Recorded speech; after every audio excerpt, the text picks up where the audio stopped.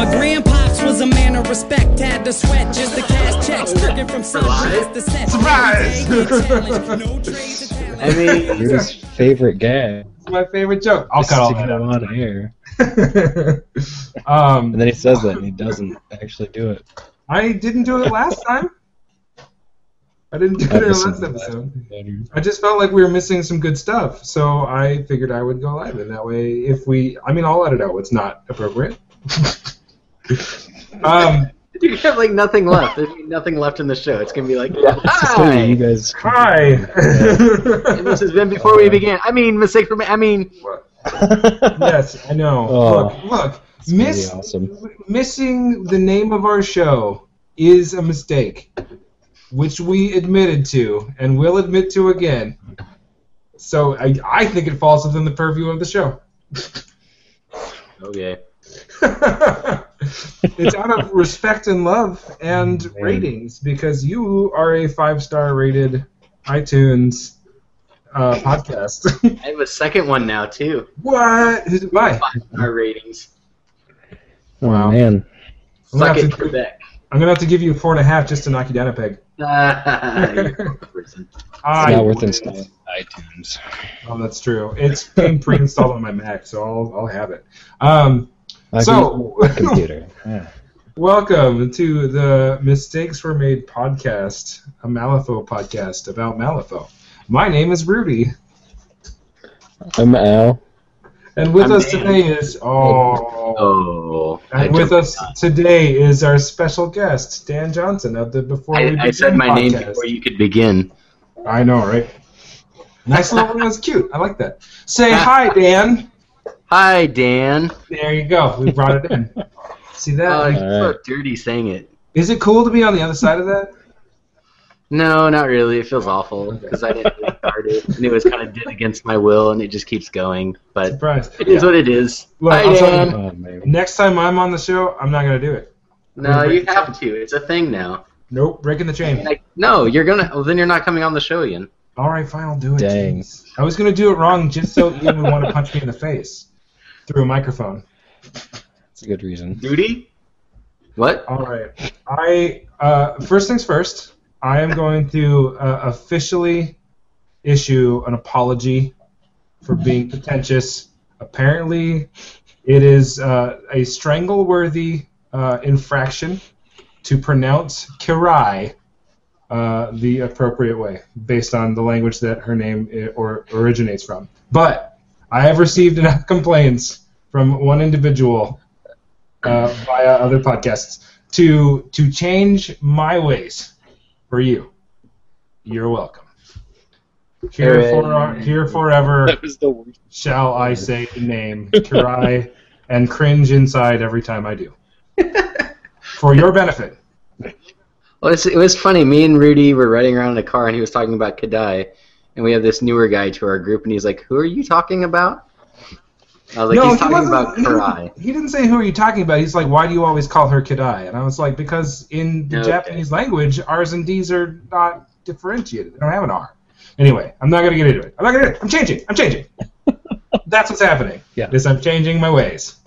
Because I am a person who does not want to cause tension and stress in people's lives. And you live in, America. Really. I live in America. America. So today we didn't play a ton of games, neither Alan nor I. With played the one. Masters. He played one. I played one. Al played one, or maybe two. I played 2. No, I played two. I managed to get out to Flatlands for a game. Al's winning.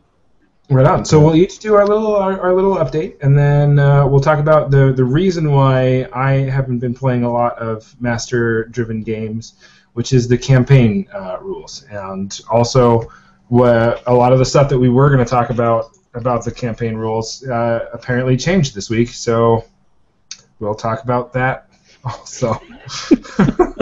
Yeah, I did Um, just finish reading them, and then the update came out, basically. It's like, great. That's fantastic. I was smart. I waited to the last possible moment, like 5 minutes before the show started. Then I found out that there was a new update and downloaded it. Well, it always comes out at like 10 o'clock Eastern, because I remember me and me and Miles would always meet up at like 10:45 after we had parsed through all the changes, and then just yell at each other for 45 minutes to an hour. I would sit on the counter in the kitchen, and he would walk around making, I don't know, some sort of vegan, vegetarian chicken burger thing, and then we would yell, and then we would both go to our respective bedrooms to fall asleep. It was a Tuesday night tradition. It was fantastic. Sounds like a healthy relationship. It was. Oh yeah, no, it's the healthiest. All right, so to start, me and Rudy played a game against each other. We certainly did. As referenced on our last podcast. Yeah. We were playing Reconnoiter on Vassal. Do you want to go through your list, Rudy? Sure. The schemes were Frame for Murder, Line in the Sand, Breakthrough, Make Them Suffer, and Assassinate. Alan took Assassinate. I took Make Them Suffer. I took Make Them Suffer and Frame for Murder. My list was Sonya with some upgrades. I think Reincarnation and Reincarnation and I think the Counterspell one. I took Sam with Burn Them Out or Witch Hunt. I took a Witchling Handler. I took 2 Witchling Stalkers. I took 2 Watchers and 1 Brutal Effigy. The Watchers were there because I was trying out the View from Up High 2 action to try and get it so that Sonya could shoot through a wall and light people on fire, and then Sam could just unload on them. It actually worked, I think, one time. Yeah, you got it off one time, and it was brutal, but yeah. It takes a lot of turn that you got it. Yeah. Mm-hmm. But if you can ignore line of sight for one turn, that might be worth the 4 points. I also took one of them to make it my Frame for Murder target, and Alan totally smelled that one coming from a mile away. But then I kept him guessing by trying to make them very useful. Anyway, the Brutal Effigy was there so I could use Fear Not the Sword on Sonya, which means anytime she kills someone, I can discard a card to get a Witchling Stalker, but then I also get to draw a card, which means I will always have cards. So long as I continue to kill things, I'll always have cards to summon Witchling Stalkers. That was a little more effective. Also, yes, he was very effective in the game. Yeah. I love Brutal Effigy, man. He's always good. Yeah. It's a good one. I ran Levy again with the Pariah of Iron upgrade, which lets him bring in the constructs from everywhere, Desolate Soul, and To the Earth. I had Rusty with him with the A-Bomb summoning for Reconnoiter fun. 2 Librarians, 2 Metal Gaiman, an Arcane Effigy for condition removal, mainly on my slow summoned in stuff, and on Burning. I was worried about that coming up because I figured Rudy would probably play Sonya. And I brought a Hunter because I was playing on Vassal and I don't own the model and I wanted to play with it with Levy because it's really good. And 2 Waste. Well, I think I talked about using Hunters in this strategy at the end of last week, and I didn't even think that you would take them. But you didn't take my advice also, so it didn't end up mattering for me. Yeah. So, I mean, the game was pretty slow start. We both were playing pretty defensively. It's Reconnoiter, so there's not a lot of reason to push forward. And I didn't want to give him a person that he could literally just pop up out of a corner and punch someone in the face and kill them. I was really hoping that wasn't going to be the case. Mm-hmm. It worked well. Yeah, so turn 1 was pretty boring. Turn 2, we sort of pushed up and traded minions. We both revealed Make Them Suffer at this point, I think.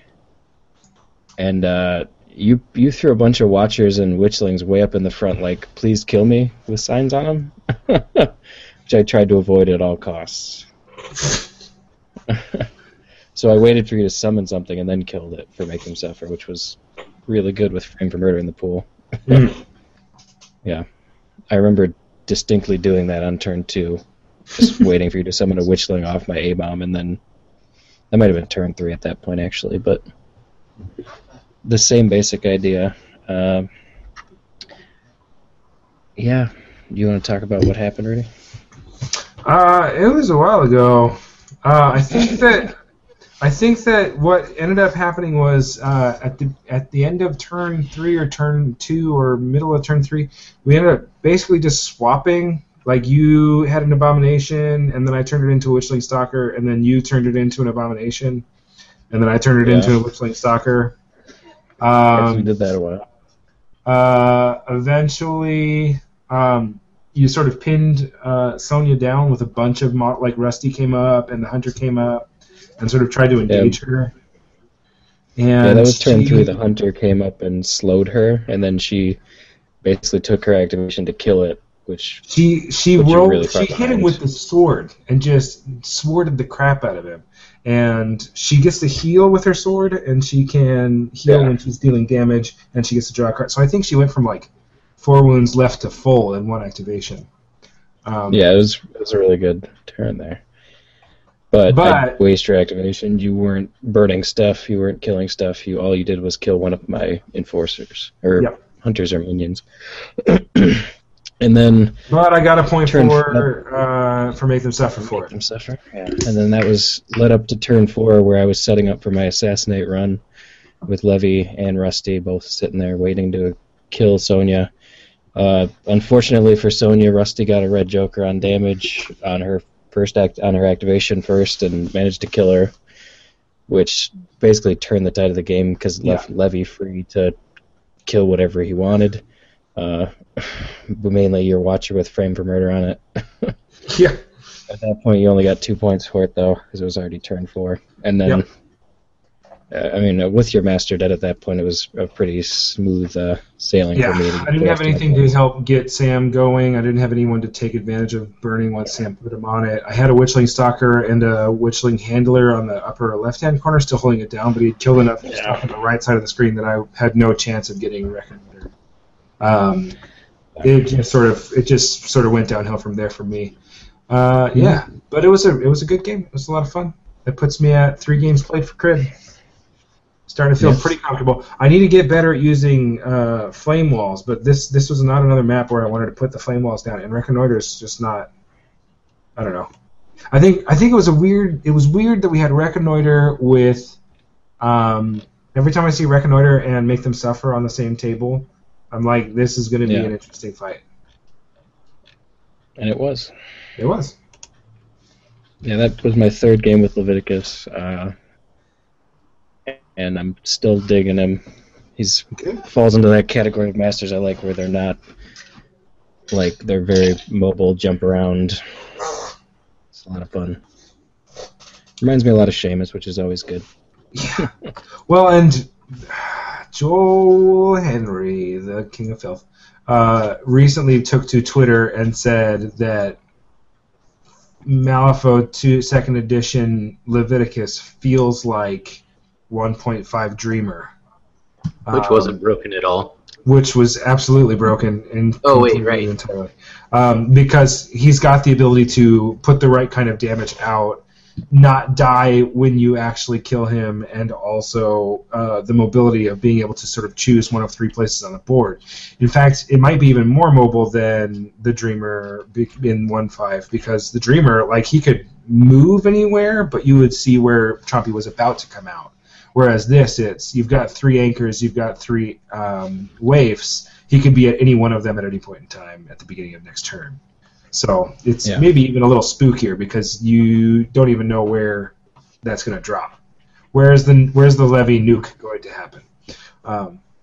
Probably where it's most effective because you're a smart player. Yeah, it's a lot of fun being able to pick 3 different spots. That was one of my main concern in this game. This is one of the few times it's actually come close to it with him, is where you actually killed 3 of my 6 Stolestone plus models, and I think at the end I only had Rusty left. Yeah, and you were desperately making one of them move back over. Had I still had Sonya, I probably could have used the Watcher that you hadn't killed yet to just use him for line of sight and pop off both of the waifs from around the corner, where their auras wouldn't even affect her, so she could still use her zeros, she could still use her triggers. That'd be pretty good. Yeah. Pretty solid. Mm-hmm. All right. Did you say you got... Oh. Yeah, Dan has a game. Dan does. Yeah, I played Mr. Joel Henry, the King of Filth, on a Vassal game last Friday. Nice. And, yeah, pretty much got my face smashed in. I jumped in for about 15 seconds of that game, and I heard the dulcet tones of Joe commentating, and I was like, I want to watch this, but I have to get back to work. Yeah, so if anybody actually does want to watch me get my face smashed in, it was rather entertaining. And it's on Joe's See YouTube. how Lilith can really, really, really be played by a true master of Lilith. Watch Joel play. To watch how Von Schill can flounder against somebody, watch me play. No, it was a fun game. It was squatters' rights. It's like line in the sand, protect territory. May have been bodyguard, deliver a message. And I don't remember the last one, but I had protect territory and deliver a message unrevealed because everybody I've played with Lilith has kind of come forward and like hit things with her sword, and so I thought deliver a message was a pretty safe choice. But Mr. Joel Henry showed me that she can play just fine from 12 inches away from everything.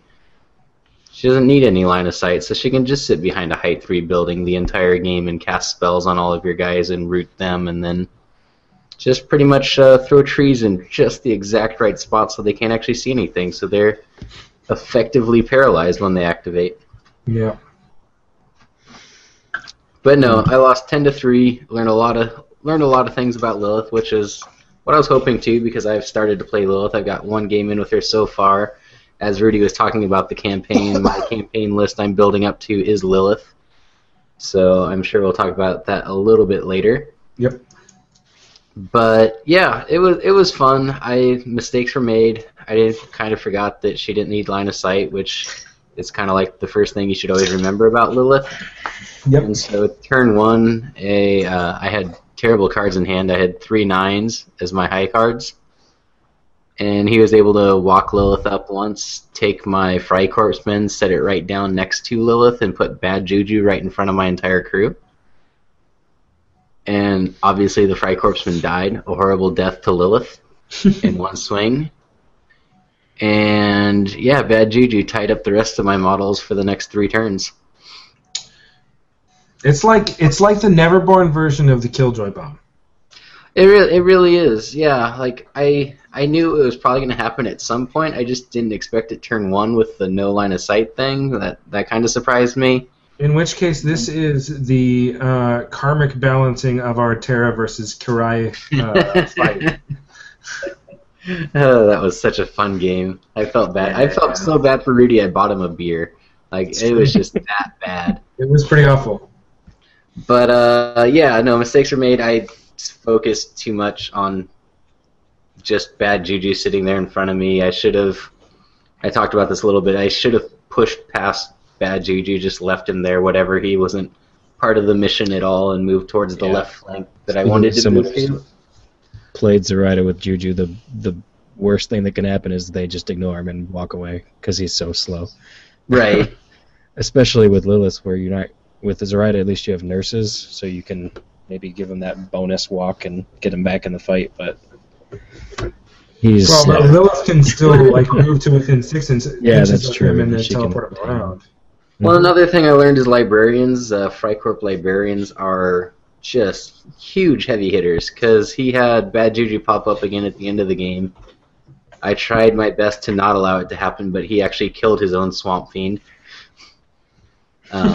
So Bad Juju came back out, but it came back out right in front of my librarian, so my librarian Furious casted and promptly wiped Bad Juju off the board in 2 swings. Yeah. We had a guy in Detroit who played something called the Knowledge is Power list. It was Von Schill, Hannah, and as many librarians as he could get. And I was like, why don't you drop one of the librarians for a convict gunslinger? He's like, convict gunslinger? You mean inferior librarian? Right. And I was like, Furious casts, yep. And then I think I pitched that to Ed, and Ed was like, I think you play 1 because they've got a charge. And I was like, look, this guy did not mess around with his free core lists. It was worth it. I'll tell you. It was really good. Hannah and the librarian are really fun together because the librarian does have really good spells she can copy. And then Hannah's just, I mean, she's a beater herself, 3-inch melee range, doing blast damage on moderate and severes. She was not bad. But no, 10-3 loss. I got another game with Von Schill. I don't get to play Von Schill very often because we have a ton of Outcast players at our local meta, so I don't usually play them. It's why I haven't gotten any VIX games in since we started this thing, because, I mean, we've got at least 2 people who want to play VIX at the store, if not 3 now. Because Justin plays... Vex and Levy. Vex and Levy, yeah. Though he's looking at getting into Kirai, so... Yep, he's got the box now. See how I'm doing it and making it natural? Does it seem natural, guys? No. Yeah, it's all right, Rudy. Good work. I'll break my habit. It's okay.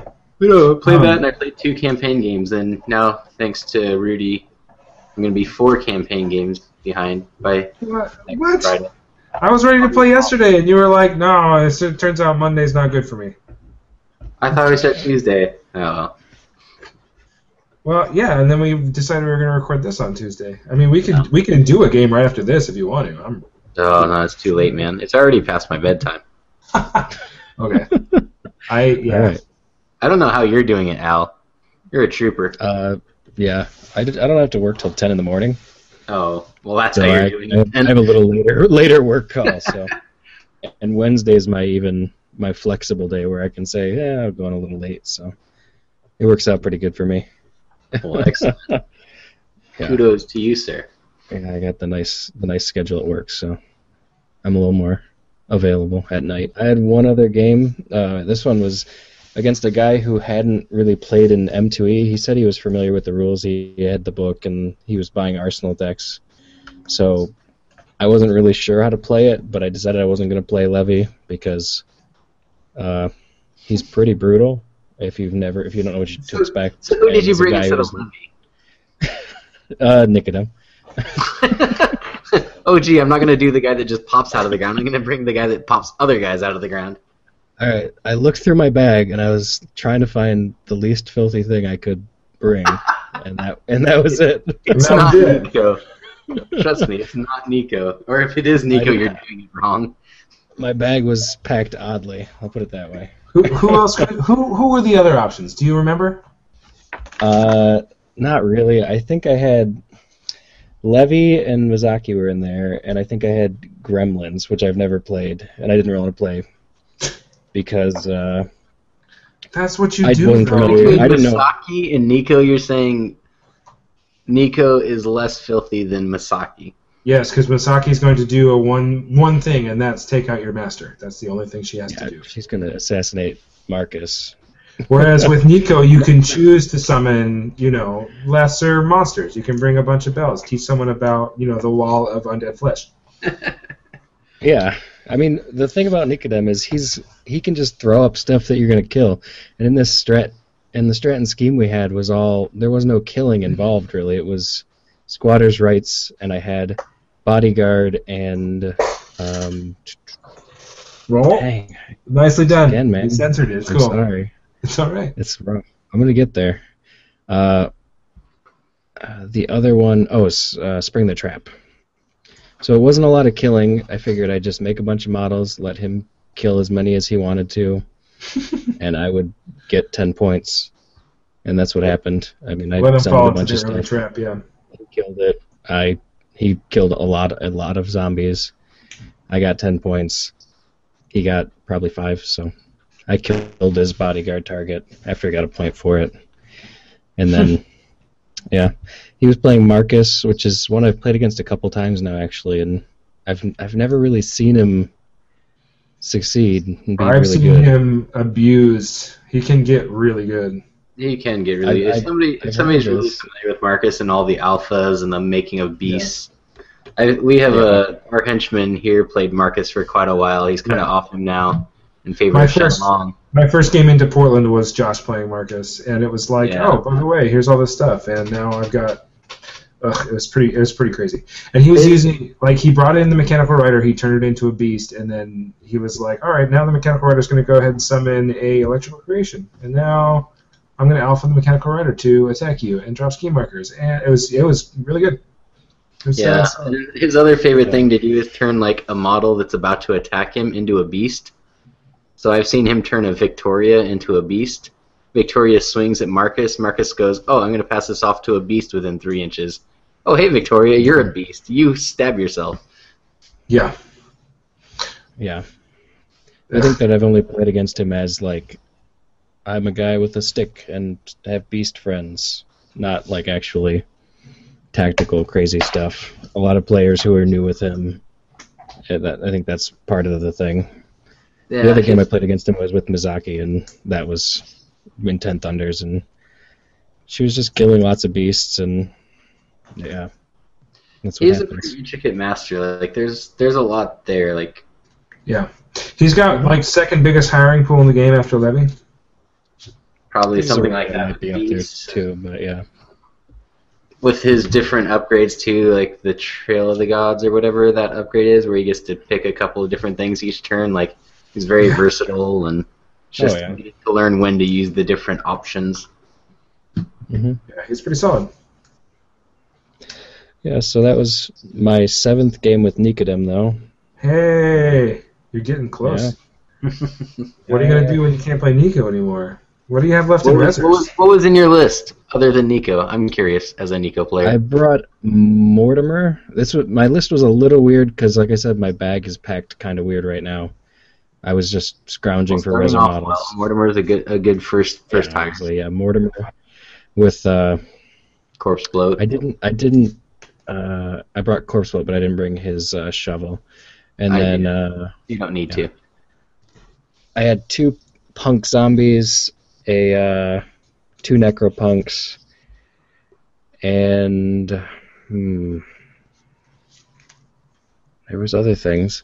See, we come from a necropunk meta, not a Kruligan meta. So weird. Oh man, they're so good. They have flurry. They are good. Kruligans are cheaper. They're a point cheaper.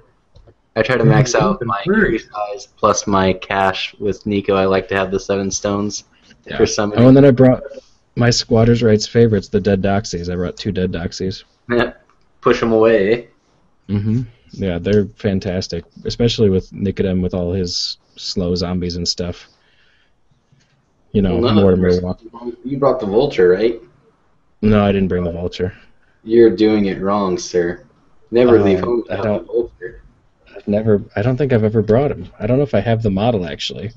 Well, you need to get the model or proxy a model, because that guy is like my MVP in games where just his carrying away ability, the 0 action for him to reposition corpse markers. And he often does your eyes or whatever. The ones where you can your take eyes is fine. I only use that when I have nothing else better to do with him. If I have like a 1 action left. It's more really just about his 6-inch no slow bubble, which is really nice because you can push him all the way up. You can carry a marker out to 10 inches away. Drop it where Nico can still cast his Reanimator, but the thing that's coming in is still going to be not slow because of the Vulture. And I've also used the Vulture to fly in. If somebody gets slow, say on a flank, the Vulture can fly 10 inches in a single walk. So he can move 20 inches, and all he has to do is get his 6-inch bubble around that guy, and the slow falls off. That's pretty ugly. Yep, it's super versatile for what it does. I'm thinking about getting the new Nicodem, the plastic box, anyway, so maybe I'll have to get it just to get that Vulture. There you go. I've been thinking about getting Shadows of a Red Chapel box, but I've got other things on my list first, I think. Mm-hmm. Yeah. The more I play Rezzers, the less I think I should be playing Rezzers. I think is the Yeah, you are awful with them. Get out of our faction. McMorning is my only real success story with Rezzers, and maybe Kirai. Yeah. I did pretty well with her. I just always feel like, what was the last one we played? When I was Molly, that's right. You just didn't have enough big hitters. I don't have the right models. Yeah, that's the problem. I don't own the right models. Thing with Rezzers is you need to be invested. True. To really get the most out of them. There's not. I mean, you can get by with less, but. Well, certain masters, but yeah, like Molly and Nico. McMorning's good with less things because all you're summoning is dogs, all you're summoning is flesh constructs. You can have like you've got McMorning, Sebastian, and Rafkin, and then some stuff. You're gonna be fine. Performers. Performers, yeah, I've got those. I play Arcanists. Yeah. Though I'm not as much in love with the performance in a Resurrect morning list, because if I'm killing something with Sip of Wine, I'm not getting the flesh construct. But that's a conversation Dan and I have had several times. Yep, I just like killing things, and I like having Don't Mind Me and blowing up ski markers. Absolutely. Blowing up ski markers to put things at negatives to defense and willpower is what it would bring for a McMorning list for me. Because it's like, oh, all those things are going to have bad times trying to resist Expunge. Now you're dead. Yep. Okay. That was your second game? You good to go? Yeah. Mm-hmm. It was pretty uneventful, so... Mm-hmm. Just new stuff. A lot of stuff, yeah, basically. It was. Did you do your math? Is it time for math? I played 2 games. I didn't do any math. My math was really easy. I had one more game with Guild. That puts me at 8 to go with Guild. 70 out of 95, which is 74% overall. Yeah, if I already did quick math in my head, I think I'm at like 38% of all the Masters I own and getting to 5 games. Jeez. Wow. Did you really? Like that's how far you are with the... How many Masters do you own? I have all the Resur Masters. I have yet to play with Yanlo. Okay. I think I have 3 games with Molly. Terra as Resurs, I don't think I played a single game, but I've played probably 4 or 5 games of Outcast with her. At least 2 of them are against me. Yep. For Neverborn, I have Zoraida, which I have 0 games. Kaladi, which I have 0 games. Lilith, I have 1. Pandora, I think I have like 4 or 5, maybe. Dreamer, I definitely have at least 5. If we do, Dan, Colette, I've got Raspy, I've got Ramos, and I haven't played a single game with any of them. I have Karai. I haven't played a single game with Karai. I have her for the Resurs. Not a single game with her yet. So yeah, I'm well behind. Can I ask you a question? Sure. If Josh ever organizes a doubles tournament, will you do Dreamer Kaladi with me? Yes. Did you even have to ask? I did. Awful. I did have to ask at least once. Yeah, okay. Yeah. That would be awesome. We should convince him to do that, just so we can make that happen. And I would actually probably run Summoning Dreamer there, so I can make a bunch of Stitched for you to push around. Wow. Yes, that would be ugly.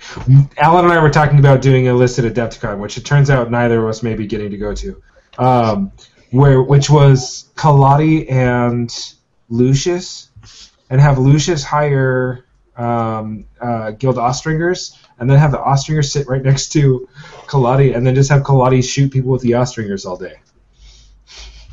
Yep. Give them focus. And give them focus and make them attack at 18 inches. Yeah, it was going to be really gross. And then I think they can also get the buff. So we're going to have the Arcane Effigy hang out and be like, all right, so the Ostringer attacks you, you take damage, and you either gain burning or you discard a card. All right, we're going to do that again.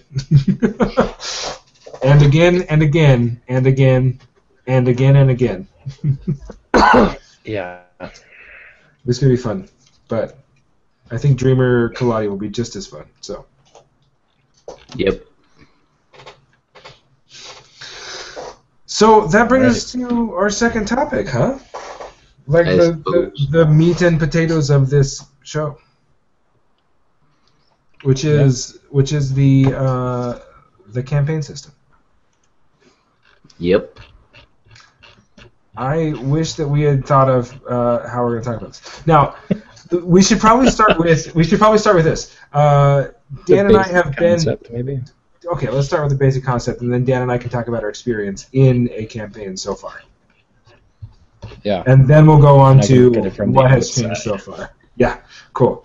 Okay, so campaign mode is sort of a overarching storyline for. But it's sort of like a slow grow league, but more story oriented, because as you play through the game, the things that happen in those games have repercussions in the overall storyline. And it adds like some D&D paper and pencil kind of upgrades So and some of them are really cool. You can build a beast. Instead of build a bear, you can build a beast in this version of Malifaux, which is pretty darn fun. It also adds injury system, so your stuff can get hurt and have effects that carry over. And that can either be cool. that can be a bad thing. Most of the time, that is a bad thing. Sometimes that the injuries can actually lead to good things, like upgrades for those models. Like if you flip a 13 on your injury chart, it can actually lead to turning that model into, like if my Silent One died, and I got to flip on the injury chart, I could flip a 13, at which point in time I have a chance of turning that Silent One into a construct where they gain a mechanical limb, which means they have armor +1 in the construct feature. Or you could flip the Black Joker and your Ice Golem could be taken hostage by the opposing crew. Yeah, I don't want to talk about it. We're going to get there. All right, we're going to get there. Spoiler alert, Daniel. It's a set number of weeks, so you pick it out, and then play through. Each week you get more money and injuries and build your crew up. Sounds like fun. And that is so that they don't go too long and cause one team to become overpowered or get too many options or leave other people in the dust. Also, it gives you a chance to start from scratch and play it again. It's I'm really having a good time in our campaign, and we'll get there. Really quick, you start at 35 soul stones and you pay for your henchmen. So the games start out pretty small. Yeah. So for me, let's just go through our opening list just so people understand how demented we are. Absolutely. So my first one is you have to choose one henchman as your leader, and you get one upgrade.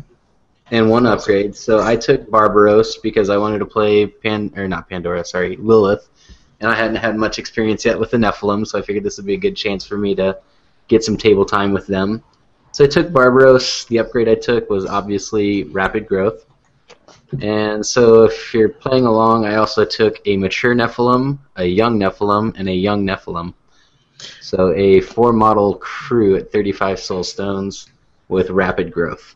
My critique would have been, if you're taking a Rapid Growth list, taking a mature Nephilim means you can't Rapid Grow it. I would have swapped out the mature Nephilim for a couple of Tots, which has a higher chance of growing. Right, but the mature can carry around Rapid Growth and be the thing that kills things for the young Nephilim. That's a good theory. My list, I know I talked about it last week, so I'll be very brief. I took Cassandra with Smoke and Mirrors because she is one of the hardest things to pin down and kill in the game with those two things. If you can get imbued protection as well, then she just becomes ridiculous. I haven't lost her. Well, I lost her in my last game, but that's because she was being centerlined and dragged in by a Jakuno Ugume. And then I took an Ice Golem and 2 Silent Ones and 1 Metal Gammon.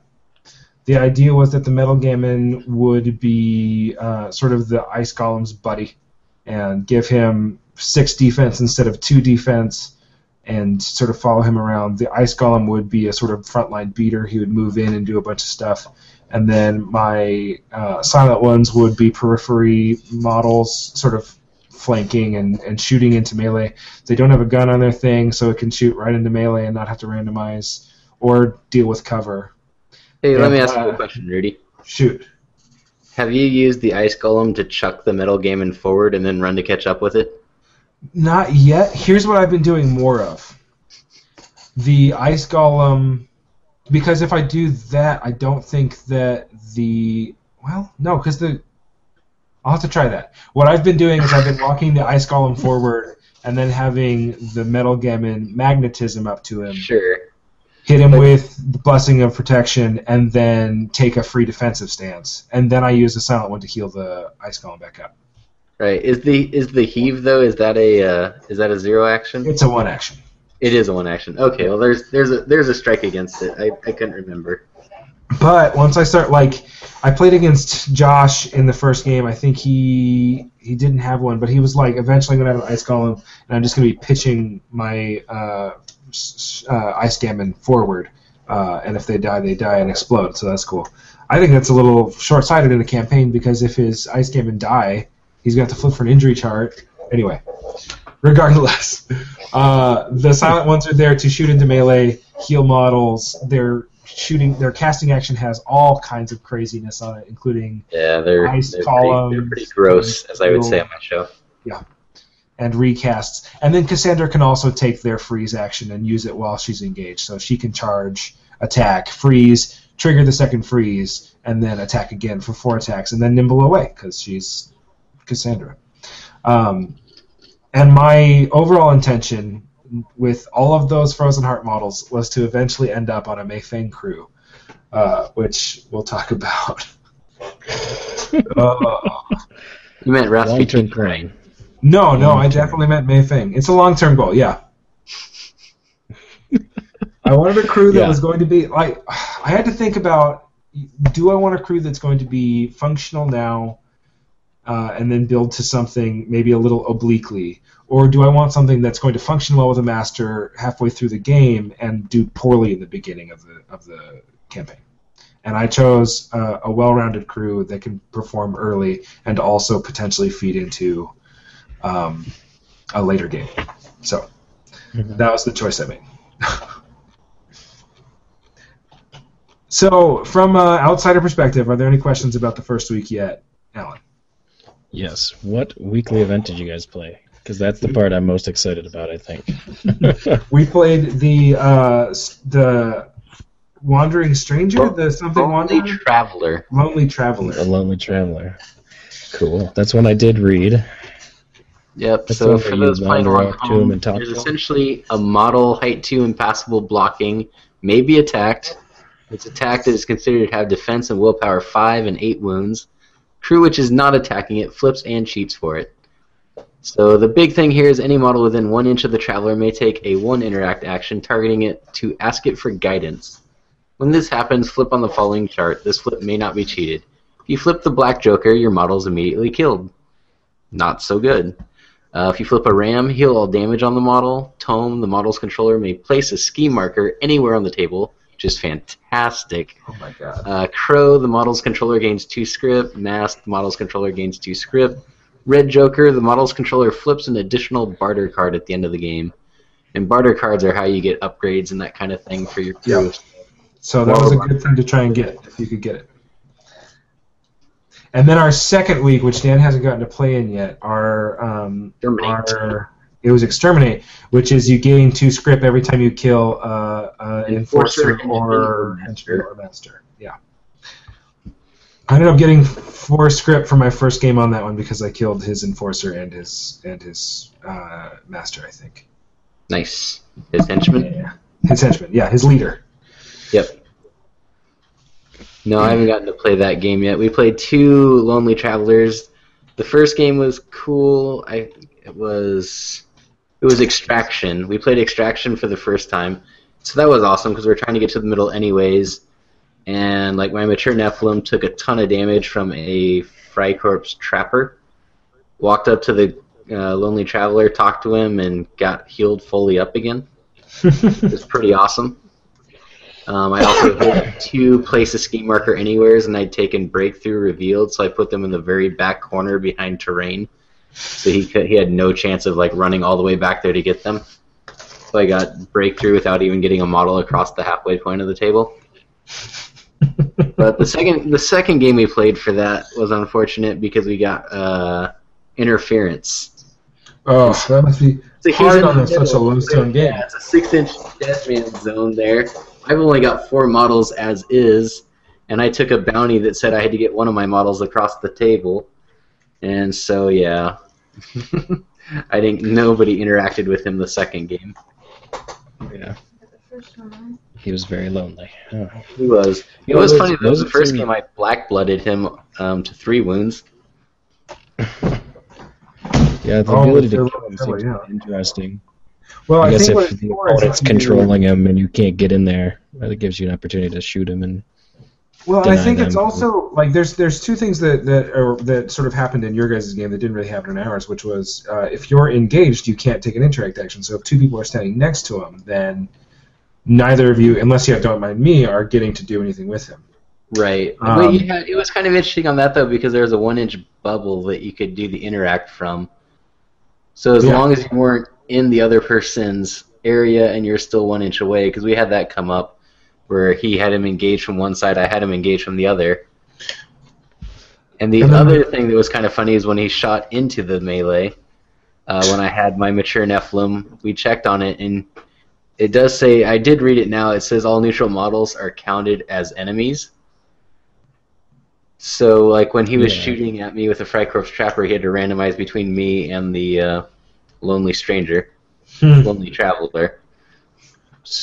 Here's my question. If it's considered an enemy model, shouldn't you be able to interact with it when engaged? Like distract style? Because you're targeting? I think only if it's like distract or cursed object. That's a really interesting question, because distract and cursed object often come up in the, well, why can he interact if he's engaged with me? Right, or your message, or... Yeah, exactly. Because in the interact section of the rulebook, it says if you're targeting the enemy with it. I'm pretty sure. Well, but if you're engaged by a second enemy model, can you still interact with an enemy? Yes. And I've always said the answer is yes, because otherwise you would always just run in pairs and never get distract or cursed object. Because that's the answer. Yeah, that too. I mean, I can grab my rulebook real quick. You guys talk about your plans or whatever. So the other thing that being able to attack the Lonely Traveler affords you. Are you ready, Dan? Yep, let's go for it. At that point in time, there was a maximum amount of script you can gain in a game. Yes. And that was 8, and it was 1 per victory point, and if you gained another by a different means, you can only ever gain up to 8. So if you knew you were dominating them, and you knew you were going to get 10 points, and you could kill the Lonely Traveler before they could score any script, you could technically script starve them. Sure. And I think that is the reason why you're able to attack and kill that guy, so that you can be like, now you don't get script because I killed your Lonely Traveler. Right, or if you just want to prevent them from healing and that kind of stuff, because I mean it was... That also, yeah. To prevent the global scheme marker creator. And... Yeah, exactly. Like I said, I got breakthrough and I didn't even have to cross the midpoint of the table since I flipped 2 of the place scheme markers anywhere. So my first game in the thing ended up being a 6-6 draw. But we both got script from the Lonely Traveler, so we both got 8 script for it. My second one I played the night that we played at Guardians last week, and I think I took him 6-10. So I came in with full script on that one. I got double barter cards, and he got, well, maybe he did get 8. No, I think he got 6 and then 2 from the Lonely Traveler, so he got up to 8 as well. And with that, in the first game, I bought a bounty and the Seize the Day upgrade, so I can have a positive twist to initiative flips. And then in my second game, I completed one of the things of the bounty. I took the fast bounty. I took the one that was like, if you get it, you can get it in 2 games. If you are good and lucky. Yeah, and they made it even easier now for you. You only have to do 2 of the 3 full. What? You can do that in 1 game. Yep. Covert operations. Yep. And then, so at the end of the second game, I had completed one of my 3 covert operations. I bought, I think, Imbued Protection and Imbued Energies, which came up in my game 4. No, game 3. Yeah. So Lonely Traveler was fun. That was one of the ones I actually read and kind of looked forward to. It looks like you get a little bit of randomization. You get some more money, which is nice, or just benefits in general. Well, especially now with the way the script things have changed for the 2.17 update. And I think you should be able to interact even if you're engaged, because he is an enemy. Yeah, if he's considered an enemy, yeah. The rule is a model may not declare this action if it is engaged unless the interact targets an enemy model. So there you go. Maybe it's something that needs to be clarified in the book, but no, I think that's pretty cut and dry. Yeah, it's the same thing as distract, so it just makes sense. So that's cool. You don't have to worry about. You can all do it as much as you want and get lots of benefits, which is awesome. Or die. Yeah, or if you all die. Well, no, only one of you a turn, unless you go through your deck twice. Yep. That'd be some impressive luck. Yeah. Yeah, there's a lot of really cool weekly events. So that's one of the things I'm really interested to try some of them. Yeah, I was reading sort of reminiscent of the Chain story. Gang. Okay, go ahead. Which is just silly. Basically, you don't play as like a master. You each pick a model and you work together, like you team up. Like you're chained together, like that classic movie plot, What? You're trying to escape or whatever. There's also Oh my God. Pit fight would be a lot of fun too.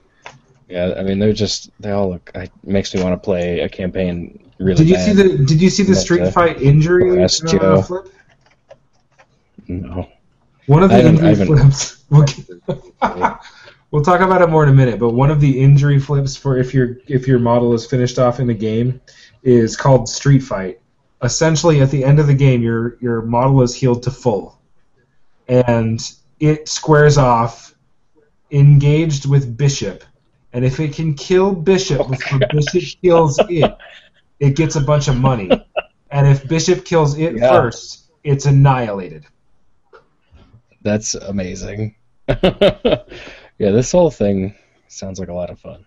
It really is. Like we've had some random stuff happen. For instance, I'll tell the story now. At the end of my third game, my ice golem had been wounded, and I didn't have a card to cheat to make it so he wasn't actually injured, which meant I had to flip on the injury chart. I was obviously hoping that I got a 13 so I can try and make my ice golem have something beneficial for him to let him flip on the Arcanist injury chart, which is actually a boon instead of a debuff. But what I accidentally flipped was a black joker, which meant my opponent gets to hostage him. He takes my ice golem hostage, at which point in time we can negotiate for the safe return of my model. And we were all giving him plenty of ideas for what to negotiate for. Yeah. He was like very helpful. Oh my God, it was so awful. He's like, make him pay 10 for it. I was like, I'm not gonna pay 10 for it. If I'm gonna pay 10 for it, I'll just buy a new one. Yeah. He's like, make him buy you an upgrade. I was like, what? How does it? What? So he and I talked about it. He was like, look, I'm 5 short for what I want to buy this week. He had a really rough first week or first game. So he actually got only 2 script on his very first game, so he was already sort of script starved. So I bought my Ice Golem back at half cost for 5 script so he could buy that, and I felt okay about it. Because I didn't really have anything else. It essentially meant I couldn't buy a second bounty for next week, which I'm okay with because I don't want an avatar. Mm-hmm. But I do want those campaign upgrades, so I'll work on that next, I think. Yeah, it was fun. So my first 2 games, I bought a bounty as well. I bought the one where I have to get a noted model into the opponent's deployment zone by the end of the game, and I get to secretly note it because I have young Nephilim that have wings, and I'm planning on getting Terror Tots, so I'll have ample opportunities to note one of them and run across the board. And then I also bought an upgrade for Barbaros. I bought the ability for him to be hard to wound. Yeah. And then what was the other thing you got, Daniel? The last game, after the second game, so I got a flip on the upgrade thing, and I flipped the red joker. So that allowed me to buy one of those edicts, I believe is what they are. No, it's called. The edict is the name of the weapon, but it's called One of Those Who Hunger. Right. Let me just pull it up. Those who hunger. Those who thirst. Those who thirst. That's what it is. Those who thirst. Okay. And it's He got the Edict one, which is the rifle, I think. Yeah, so now my Barbaros is hard to wound, armor 1, black blood, with a 14-inch shooting attack. Didn't you also give him flight? I could give him flight, yeah. I haven't given him flight yet, but he has wings. He should be flying. Somebody's got to fix his wings sometimes. And I think maybe I'll give him a jetpack. Who knows? Yep. So no, it's really fun. Yeah, I was pretty much saying that I wanted hard to wound though because I'm so used to playing Rezzers that I have to have hard to wound on your master. Yeah, hard to wound because I'm just used to having it all the time, and it sucks not having it. So in my third game, and I don't know how Josh is going to rule this with the changes to the thing. Am I going to have to play my second week game in order to get it? Am I going to have to unlock it again? I don't even know.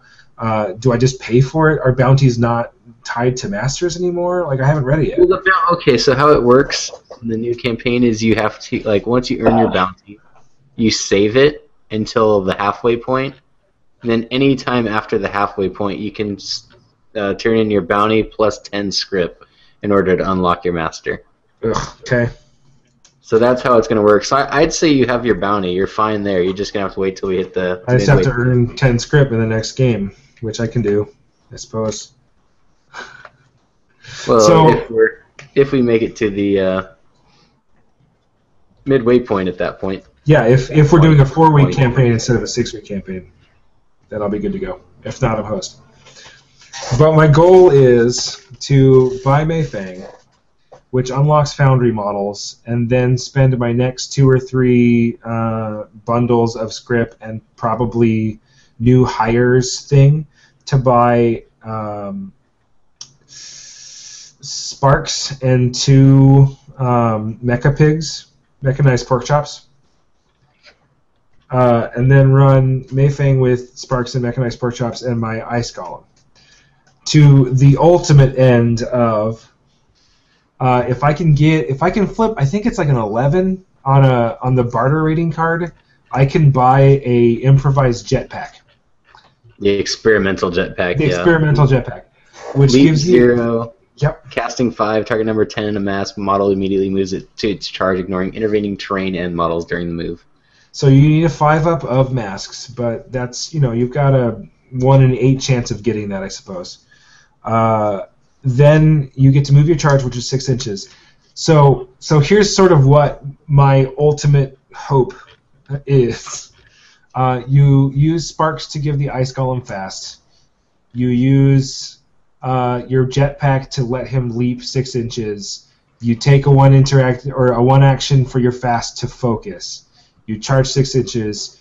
You use a focused smash attack, and you get a positive twist to attack on an attack that does 9, 10, 12 damage or something like that at 6-inch range. And in a perfect world, Sparks has also stuffed that target with dynamite, so that when you do severe damage of 12, you'll also be doing blast damage of 10 to something within 2 inches. That's my goal. If I can pull that off one time in the entirety of this campaign, I will have won. Yep, I finally found my upgrade card for Edict. So it's a shooting 7, resist defense, range 14. Target suffers 2/4/6 damage. The target is killed. This crew adds 1 soulstone to its pool. On a ram, it has laws written. After damaging, discard all ski markers within 4 inches of the target. And on a crow laid to rest, after killing, the target is finished off without flipping. And that's baked in. Yeah, so talking about that really quick. So if a model dies during the game, after it dies, you immediately flip a card. If you flip a 1 or a 2, nothing happens. It's just knocked out. It's fine. It'll be better. It'll have a better day the next game. Yep. If you flip 3 or above, that's when you have to flip at the end of the game to see what kind of injuries may occur to it. The thing to note, as of the last revision, I haven't seen if it changed. I didn't see anything that said it changed, but you can actually cheat that flip. So it's actually kind of interesting. You actually sometimes want to keep an ace in hand through a turn, just to make sure if you do have something die the next turn, you can prevent it from doing one of the flips. Because I think I've lost 4 models so far in the 2 games, and I haven't had to actually flip for them for injuries. That could be pretty silly with Lynch, I think. Jeez. Right. Yeah, I hadn't even thought about that. Wow. Yeah. Just don't have an ace in hand, so none of my guys are actually hurt this game. And I will discard it on this turn to make it happen. Oh, and I get to draw it back in my hand. Yeah. Yeah, I don't outside of remember activation. the exact wording for that. Yeah. Anyway. The campaign seems like a lot of fun. I'm going to have to bug Joe to start one. It's way fun. If he doesn't want to start one, we should start one on... And this is what, when it originally started coming out, I thought we needed to get you and me and Dan and Joe and Adam and maybe one more. I guess we would need one more to do a 6-person online Oh, yeah. Vassal campaign. Yeah. That could be a lot of fun. Yeah, maybe it's something we could look at doing maybe even after the beta's over, if we don't get it done before then. There's no reason you can't just play with whatever the last beta revision is. We can make it our own version of the Tales of Malifaux Bloggers. That's what it is. Yeah, I think Joe is definitely looking at making one happen. He's doing a tournament this weekend, a doubles tournament, and then I think after that we'll probably talk about what's next. So. Yeah, it is a lot of fun. I mean, just all the options you have as you're building your crew. Like Rudy was kind of talking about too, sometimes with so at the beginning of the next week you get 5 additional script plus whatever you have to hire a new person into your crew. And so that kind of becomes interesting because you have 5 script, if you use it or lose it, plus whatever script you have left over. So if you've been saving up script, you could get something awesome. I could hire... I don't know, another mature Nephilim or something big. Let's say I saved all 8 of my script I got from that game, and then I got 5 more. I could drop 13 points on Ashes and Dust. Right. Yep. Okay, so the script is just like a 1-to-1 for Soulstone cost. Yes, and it also the way you buy upgrades for your masters is you spend script equal to the barter rating? Is that the term I'm looking for? Like that. Well, the barter... let me look at one of the charts. Let me get to the chart. Yeah, I'm working on it too. There's a lot of charts. There are a ton of charts. That's true. Barter rating, yeah. So, if you... At the end of a game, you flip a barter card. Isn't it the CC? Isn't that the... Oh, the campaign cost, yeah. Campaign cost. It's the CC campaign cost. The barter rating is what you flip. So when you're flipping your barter rating card. Okay, so at the end of a game, if you got at least 3 victory points from the strategy, you get to flip a barter card. When you get to the end of the game, you get to pick a barter card, and if you won the game, you get to reflip 1 barter card. So. And there are other storyline things that let you flip additional ones. Or I think one of my outpost things lets me have an extra barter card. And then whatever that number is lets you get either campaign upgrades, campaign equipment, or master, henchman, or generic upgrades. That's how I got skills or equipment. Had I known, Daniel, that I could buy equipment in week 1, I would have. Because week 1 I flipped 12 and 13 back-to-back on my barter cards. So 13 would have been to the 14. Oh, you still couldn't get those who thirst. You have to have it. But I could have gotten my jetpack. Yeah. You could have gotten the full one. The experimental one's at 11. Yeah, I could have used my 12 for the experimental jetpack. Elite, though. So you use the 12. You use the 12 as an 11 to buy the experimental jetpack, and you use the 13 as a 13 to buy, Seize the Day, which I wanted anyway. Or give him instinctual. Why? You can't use it twice. You can't use the same thing twice. Oh, right. You gotta have different ones, right? Oh, if you could, that would be gross. That would be not good. What is Seize the Day? I'm missing Seize the Day. Seize the Day isn't in that. It's an Arcanist general upgrade that lets you have a positive twist to initiative flips. Initiative. Right. It's pretty good. I used it a lot on my Ironsides. I used it a lot on Mei Fang because a lot of times she wants to go first. Plus, you get to flip twice on ties, and you get to flip twice on soul stones when you use full stone to flip again. Wow. Yeah, it's not bad. So you guys have been talking about hideouts a little bit. You guys want to touch on that? God. So in the last week, That was sad. I Last don't want to week- talk about hideouts. last week they only had 3 hideouts, and those were. Let me get to single page scrolling here. It was the Good. Saloon, Wasteland Outpost, and the Hidden Lab. And I and took now- Wasteland Outpost. We both took Wasteland Outpost because the very top end of it, during the draw phase, this crew may draw and discard 1 card. You just get Rush of Magic. Yep. Seems pretty awesome. Yeah. The one that I was looking so for basically- is some of the early game things, like you can have an extra soul stone in your cache. Yep, and you can crew adds reflect 1 soul stone injuries or something start like of the that. game. So basically, you build these over the course of the campaign, and you get benefits based You on get the benefits, things you and this buy. is ultimately what wins you the game. Wins you Yeah. the Oh, okay. The So coolest this is- hideout, Oh, the awesome. most BS points hideout, that's the one that wins the game. Yep. Wins the campaign. All right. It's like you gain those things from winning. You gain those things from getting. I think you can get up to 3 in a game. You can get 3 in a game. You have to win.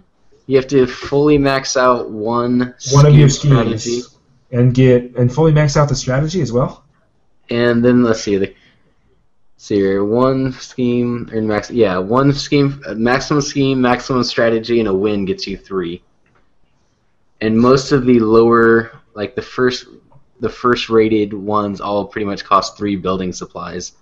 So if you win one game win, with high differential, basically, you get to get all 3, and you can buy one of those things.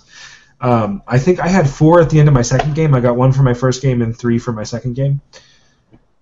yeah, I got 1 and 1 because I'm also pretty sure I got 3 for my third game, which means I currently have in my Wasteland Outpost the Smuggling Tunnels, which gives me a +1 to my barter cards, and the Scrap Pile, which lets me reflip 1 unreliable upgrade per game, and that is so that if my experimental jetpack breaks, I can reflip that shit. yeah. And then Yeah, that the also unreliable- unlocks extra guards. No, Yeah. fortified walls, which says Fortified before walls, flipping on injury, I can spend a script to get a positive twist in the flip. So if I have someone who I'm afraid is going to die, I can spend a script to flip twice. Surprised you didn't actually take Soulstone Vein yet. It's, you know what? I saw extra guards. No, I saw fortified walls and was like, that seems like it's going to be good. Yeah, I just always keep the ace in hand, so I don't think that would be that good. Like, I want to switch. So they added 5 new ones. One's called Mausoleum, one's Mobile Encampment, one's Swamp Village, Junkyard, and Guild Outpost. And as much as it pains me to say it, I kind of want to be the Guild Outpost. Like, I'm not really a fan of the Guild, but they have wanted posters before the game. Secretly note down an enemy model. If it is killed or sacrificed, gain 1 script. Because script is kind of like your lifeblood for getting new stuff, getting new models. And I feel like gaining script is really good. They also have another one of their lower ranked ones is called Deputy. Before the game, secretly note down a friendly model. If it is in play at the end of the game, gain 1 script. Yeah. I was looking at the Junkyard because if I'm playing Mei Fang and I've got my Mecha Pigs, getting to 5 scrap on the table at the end of the game would be pretty easy. Well, yeah, we'll place a scrap marker anywhere on the center line at the start of the game as well. That too, yeah. That's So also you can just jump to the middle of the table like turn 1. Pretty easy. Yep. Yes, these all look like a lot of fun. The Swamp Village is funny, just all the names. You can buy a banjo player, Who's just wrestling. which Big you farm. can charge your opponent if they get a bad injury flip. You can charge them and they can reflip. Yeah, the ultimate one for Swamp Village is a Hootenanny. the Hootenanny. Hootenanny. You need drunken revelers and a barbecue, which, in my experience, is about the way you get to a That's how Hootenanny. you get to a Hootenanny, yeah. This one makes perfect And sense. of course, to get to drunken revelers, you need a banjo player, and we was just wrestling. And to get to a barbecue, you need a pig farm and a banjo player. Oh man, it just has follows so much logic in yeah. it. Yeah, tells a story. They're really clever. The names and like the combinations you need to make certain things is really funny. Yeah, I was looking at the saloon before the update with you get a bartender and then you get your gambling tables and then you get a liquor and then the bouncer because someone obviously stole all that stuff. Sort of stuff. Yeah. You need a bartender and fine liquor before you can get the bouncer. Yeah, because why would you need one without those other things? Yeah. No, they seem like so. I didn't realize that's how you actually win a campaign, though, is by your hideout. That's one of the ways. There's another way you can do it where you do it as a tournament style and you can get victory points and stuff. But I think hideouts is a way cooler way to do it. Like sounds like a lot of fun. The stories that will be born out of, well, then my hideout's going to get really fucking badass, and then I had junkyard dogs, which helped me, yada yada. Like there's a really high chance of funny stories coming out of this, like the ice golem getting kidnapped by Jakuno Ubume or whatever it was, you know. The random chance at things and injuries and upgrades and, you know, those who thirst and all these other things add so much flavor to the game and cause you to think about the game in such a different way, because it's like, I have these 5 models, what can I hire that's going to shore that up? I have these, you know, I'm going for this master, what should I hire now to sort of lead towards that? It just makes you think about the game in a different way and has an overarching story, which I love. Yeah, definitely. It looks like a lot of fun. I'm going to really enjoy playing this, I can tell. It's another variant on the League that will be a great addition, too. Yeah. Than just the regular Grow League, where that can get a little boring. Well, I remember when we were doing a lot of options to it. I remember when we were doing the angry virus or the anger virus with Joe, and it was like you have to spend so much time writing new story encounter type things to make that really go off well. This has so much of that built into it that your weekly thing can make up your own stuff. You can add to it, but you're not doing exactly. everything. The base structure's there, but you can add on to it. Exactly. Yeah, you can just say, I'm going to write my own weekly event, and that's what's going to be in the game now. Or I'm going to write my own hideout, and that's going to be in the game now. Or, you know, there's a precedence for all these different things that you can add on to this really easily. I'm going to write my own piece of equipment, and we're going to put that in the game. It's really awesome. I'm really happy with it. And me and Dan and I guess Josh Cow's biggest gripe with the game was, the bounties take so long to do, and it feels like you don't get enough from them, and it feels like you spend like so long in a campaign getting to the point where you've unlocked the bounty and yada yada, and then this week it's like, oh, bounties take half the time. Oh, yep. All right. 2 games rather than 4, because like, cool. We're good. Never mind. I feel like a lot of people that start campaigns too maybe start with like this grand idea that they're going to play a lot of games, but then just time passes and you don't get quite as many games in, and if it takes 4 games to unlock a master, like that's just a lot of work to get to that next stage. Yeah. Where now they're just it's a bounty that just has to be accomplished in 2 games, so you can potentially do it in 2 straight games and be done with it. And they've also put in a limitation for when you can get your master, so someone can't be like, I'm going to take the easy bounty and just do it, and then get my master right away, and then totally throw off the balance. Look, I wanted to unlock Mayfang just so I can get Foundry models in. Yeah. And have Mayfang have a master while we're all still stuck with our henchmen. That's not my fault. Yeah, I think that's a great way to do it. That way you can get your bounty whenever. There's no like arms race right away. You can just play around with your crew, play around with upgrades, think about it, but then everyone's getting their master at the same time unless you really messed up or something. Right. And you don't care about having a master. Like, you don't have to have a master and still be competitive. Like, that 10 script can buy you a lot of things. Like another model or another couple of upgrades or another couple of pieces of equipment. So you could potentially balance the scales against the master with other things for that 10 script. I think that's I was just going to say Boondoggle 7. Like Boondoggle 7. Oh, shit. Oh, man. That would be fun. Oh, start with the Boondoggle 7 guy as your leader, and then just pick up the leader upgrade, and then you're done and done. Get ready to go. Yep. Maybe next campaign, that's what I'll do. Yeah. Because that sounds mean. Oh, cool. Campaigns are fun. They are. It's official. We're having a good time with it. And Yes, if you want to have a good time, very much you so. should do it too. You Now, should. okay, here's one more thing. Hit me. How do avatars come into this? Is that Avatars. like you buy the upgrades?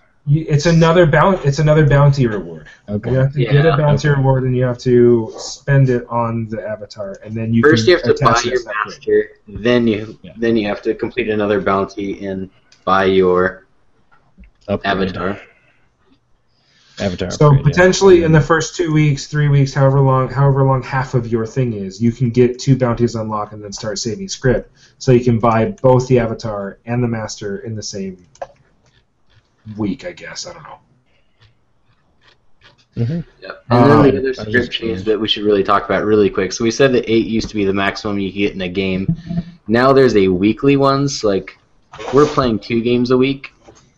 And now the max script you can get for a week is 16. So if you have like an awful game where you get like 1 or 2, there is the possibility the next game you could turn it around and get a bunch more, which is kind of nice. That is very nice, yeah. Also changed the script, so instead of getting 1 script for every VP, it's 1 script for every 2 VP. And it does round up, so if you get 3 VP, you're going to get 2 script. So if you get a perfect 10, you're getting 5 script out of the game. If you get 9, you're getting 5 script. Right, okay, so you need 9 points to get the full 5 script from that. Yep. And just you'll have to look in each weekly event. There's different ways of getting more script. Yeah, And there's. that'll be how you can max those out even further. If you don't max out after 2 games, are you allowed to play a 3rd game to try and get there, or are you just hosed? No, I think you're just hosed, right? I mean, that's how I was last week. I got hosed on both my games. I didn't make maximum script. It's true. I actually made 5 less than I should have because I had to buy my ice column back from Justin. That's exactly how many you should have had. And he got 5 extra because he You should have negotiated Yeah, better. he flips the black joker for that, and then I immediately flip the red joker for my upgrade. It made me so sad. This is how you play the game, Rudy. This is how you do it when you've only got 2 building supplies after 2 games. Had they not changed the rules, I would have a master right now. Yeah. Well, shit. I'm going to have to do something with that. Oh, no, I don't get to flip my bounty card now because I just get to hold on to it until week 4, I guess. Week 3, I guess. Gotcha.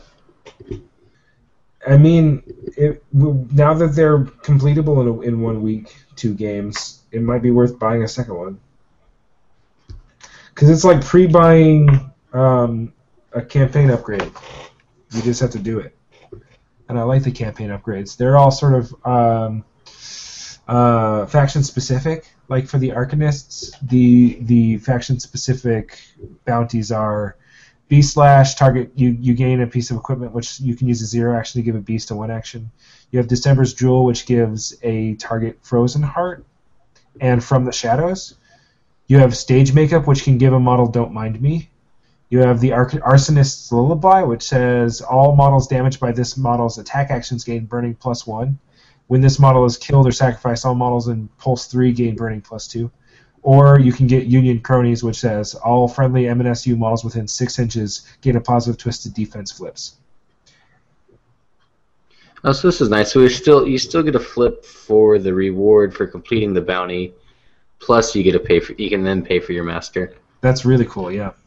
Yep. Oh, that solves both of my problems with bounties. Oh, Justin, way to go!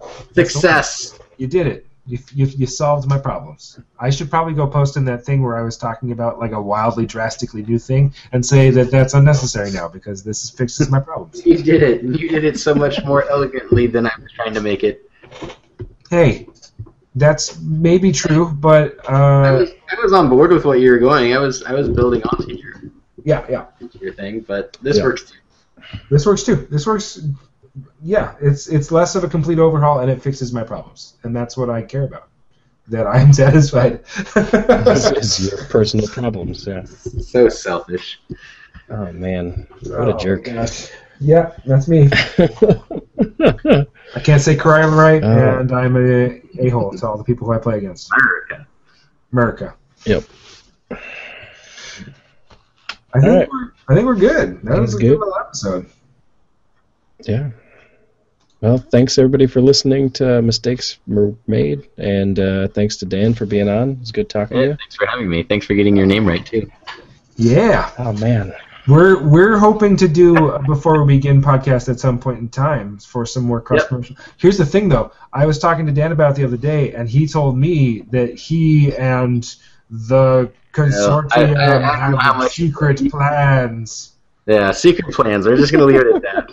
There'll be some information coming out on it soon. There's going to be a collaboration and all sorts of weird and wacky stuff. And I just know that we're in this weird place. A few days ago, I told Dan that I was ready to do Before We Begin with Alan, and he was like, "Oh, I think we have different plans for you." And I was like, "What? What does that even mean?" So I was terrified. I still am a little bit, and we'll see how it goes.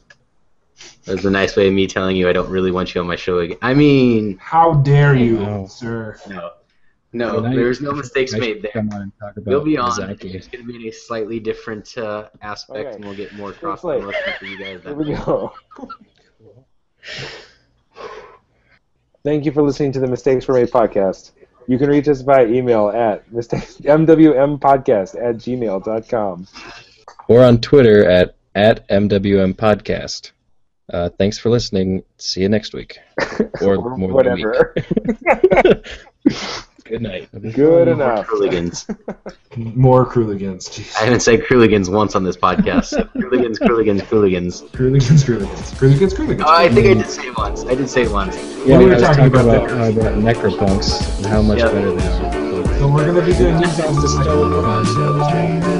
I was a child, my mom's dropped fables and stories to warn me of the dangers that were laying before me. To keep it interesting, she would hide the lesson. To guide my direction, provide the right message. In time, I developed a sense of her embellishments. Hence, I was rebellious against what she was telling me. When I was a teen, I pretended that my demons were friends. I defended the place, and that was the case. Slurred speech dripping off of my face. The world creeped as I slipped to the awfulest place you could imagine. Not the average things you see on acid. My granddad bloody hovering on a speaker cabinet, laughing in a raspy tone, covered in maggots. A snack on his mass to the bone. I couldn't grasp it. Did it double dismount?